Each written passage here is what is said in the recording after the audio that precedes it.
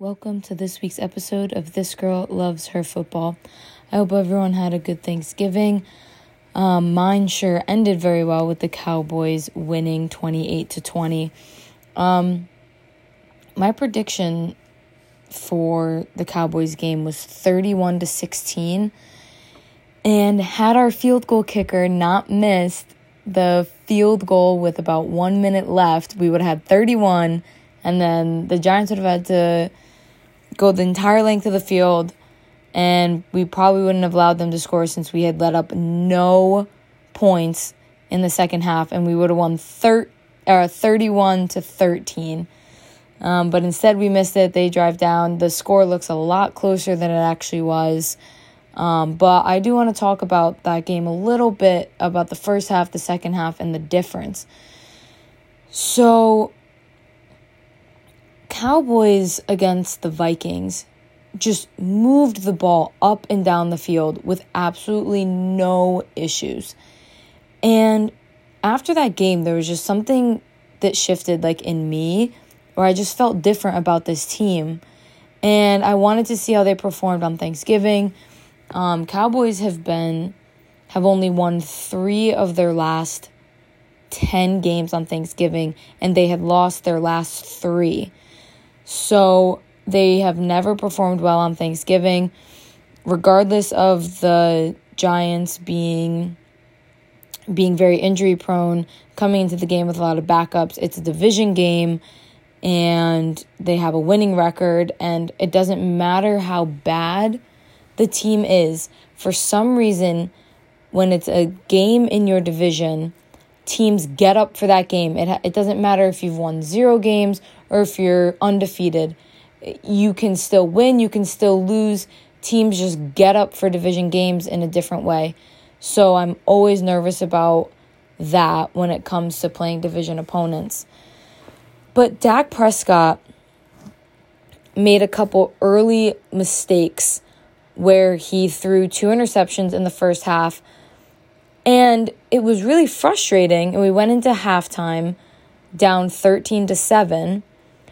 But the thing that made me kind of relax a little bit about it was how easily we were moving up and down the field. Dak was throwing with great accuracy. And both the interceptions, while I'm not trying to make excuses, but the first one, he thought he had got a player offside, so he thought he had what's called a free play, and he was just throwing it to Michael Gallup, and it happened to be intercepted, but he thought it was a free play, so it would get called back anyway, but it wasn't, and so it was deemed an interception. And then the second one, again, CeeDee Lamb, he had a great game, he made some big boy catches, but on that route, he has to go deeper in that route. So while those are going to go against Dak, there were circumstances that made me kind of be like, all right, it was a little frustrating, but let's see how they pick it up in the second half. And Cowboys have notoriously been a second half team this entire year. Well, first half, Dak Prescott was 116 yards for 2 interceptions and no touchdowns. Zeke had rushed for a touchdown in the first half, and that got us to 7. We went into half 13-7. Well, the second half, Dak Prescott was 142 yards and 2 touchdowns. We scored 21 unanswered points in the second half, and with a minute left, we were up 28-13 against the Giants. And Dak was the reason for that. He was throwing with such accuracy. He was calm in the pocket. He was running when he needed to run. He was just making great decisions. And the thing is that people are going to say, oh, I don't trust Dak. Look at those 2 interceptions. Look how reckless he was being with the ball. And to counter that, Josh Allen, who plays for the Buffalo Bills, played the Lions, who have a sub 500 record, and the Lions were beating them For most of the fourth quarter, Josh Allen threw a red zone interception, took actual points off the board for the Bills, and they end up beating them. The Bills end up beating the Lions 28-25, and Josh Allen gets all this praise for leading them to a victory. Well, so did Dak Prescott. And it was against a team with a winning record and within our division, which are always harder games. But Dak's going to get the criticism, and Josh Allen's going to get the praise. Well, I will continue to praise Dak Prescott because I love his leadership. I love the way that this offense has been running with him back. Since Dak Prescott has been back, Cowboys have been first in points averaged per game, which is 33.6, I think it is, or 34 points a game. First in third down conversions. First in points per possession. And I think like fourth or fifth in yards. Before Dak came back, we were bottom of the league in all those categories. We are averaging 13 points more a game with Dak Prescott. You can't argue. Numbers don't lie. You can't argue that. We have beaten good teams, and now we're about to go on a stretch where we play the Colts, the Jags, and the Houston Texans. Those are our next 3 games, which we should win all 3 of those games. I want to talk a little bit, too, about the defense and Micah Parsons, who had 2 more sacks. He now has 12 sacks on the season.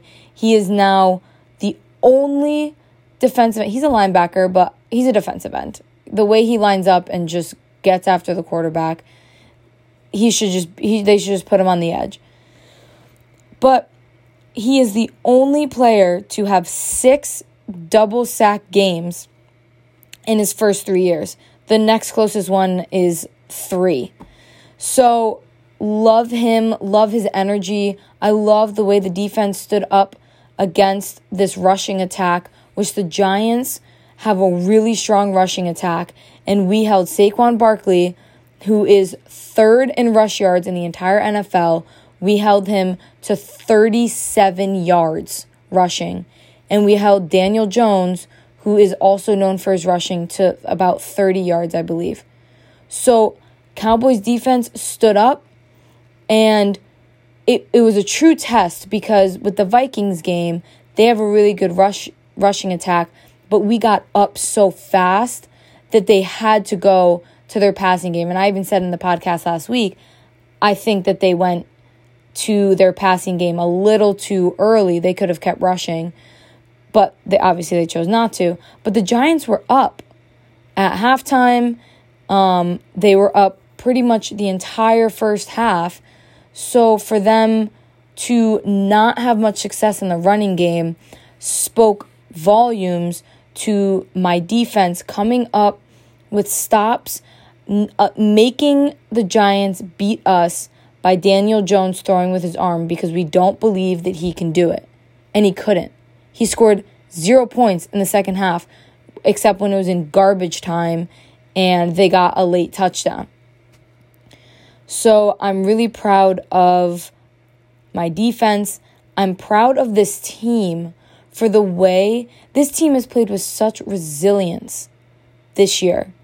Not having Dak for 5 games, being able to come out of that with a 4-1 record, having a top-tier defense, having a crappy game against Green Bay, and then coming back with a ridiculous game against the Vikings. And then on Thursday, down at halftime, you've had self-inflicting wounds, you've made terrible mistakes, but you come back out in the second half, you change all of that, you don't get down on yourself. And again, I have to say, this starts with Mike McCarthy and the way that he speaks to this team, what he speaks into this team to come out and play completely different in the second half than they did in the first half. 7 points in the first half, 21 points in the second half. Now, the penalties need to get cleaned up. Again, this team is the most penalized team in the NFL this year, and that lost us the game against the 49ers in the playoffs last year. We had a record 17 penalties that can't happen. That needs to get cleaned up. They know it needs to get cleaned up. And the interceptions need to stop. Dak does a really good job of throwing really accurate passes, and he believes in his receivers so much to the point where he'll throw really questionable balls because he believes they can go up and get them. While I love that faith that he has in them, live to see another day. Live to throw for another down. It's not the end of the world. Let's just make sure we get points on the board. Let's not give the other team any life. That being said, again, super proud of my team, the way they came out, the resilience they played with in the second half. So next week we play the Colts. We play them on Sunday night. So I'm looking for a big defensive game. Again, they have a really good running back in Jonathan Taylor. The run defense will need to show again that they can contain him. They can force Matt Ryan to throw them to a win, which I don't believe he can do. And this offense needs to keep firing on all cylinders. So I'm going to go with the prediction I had last week, just a little bit less. I'm going to say Cowboys 31 and Colts 13. Cowboys 31, Colts 13. Dak, I believe, will have a 3-touchdown game. He'll throw for 3 touchdowns for the first time since he's been back. And Tony Pollard didn't rush for much last week. Zeke had the load with 92 rush yards. He did a really good job. He had our rushing touchdown, and then one of our tight ends had another rushing touchdown. So I believe Dak will get 3 passing touchdowns, and then we'll kick a field goal to make it 31. So 31-13 is my prediction for next Sunday night against the Colts. And tune in next week for another episode of This Girl Loves Her Football.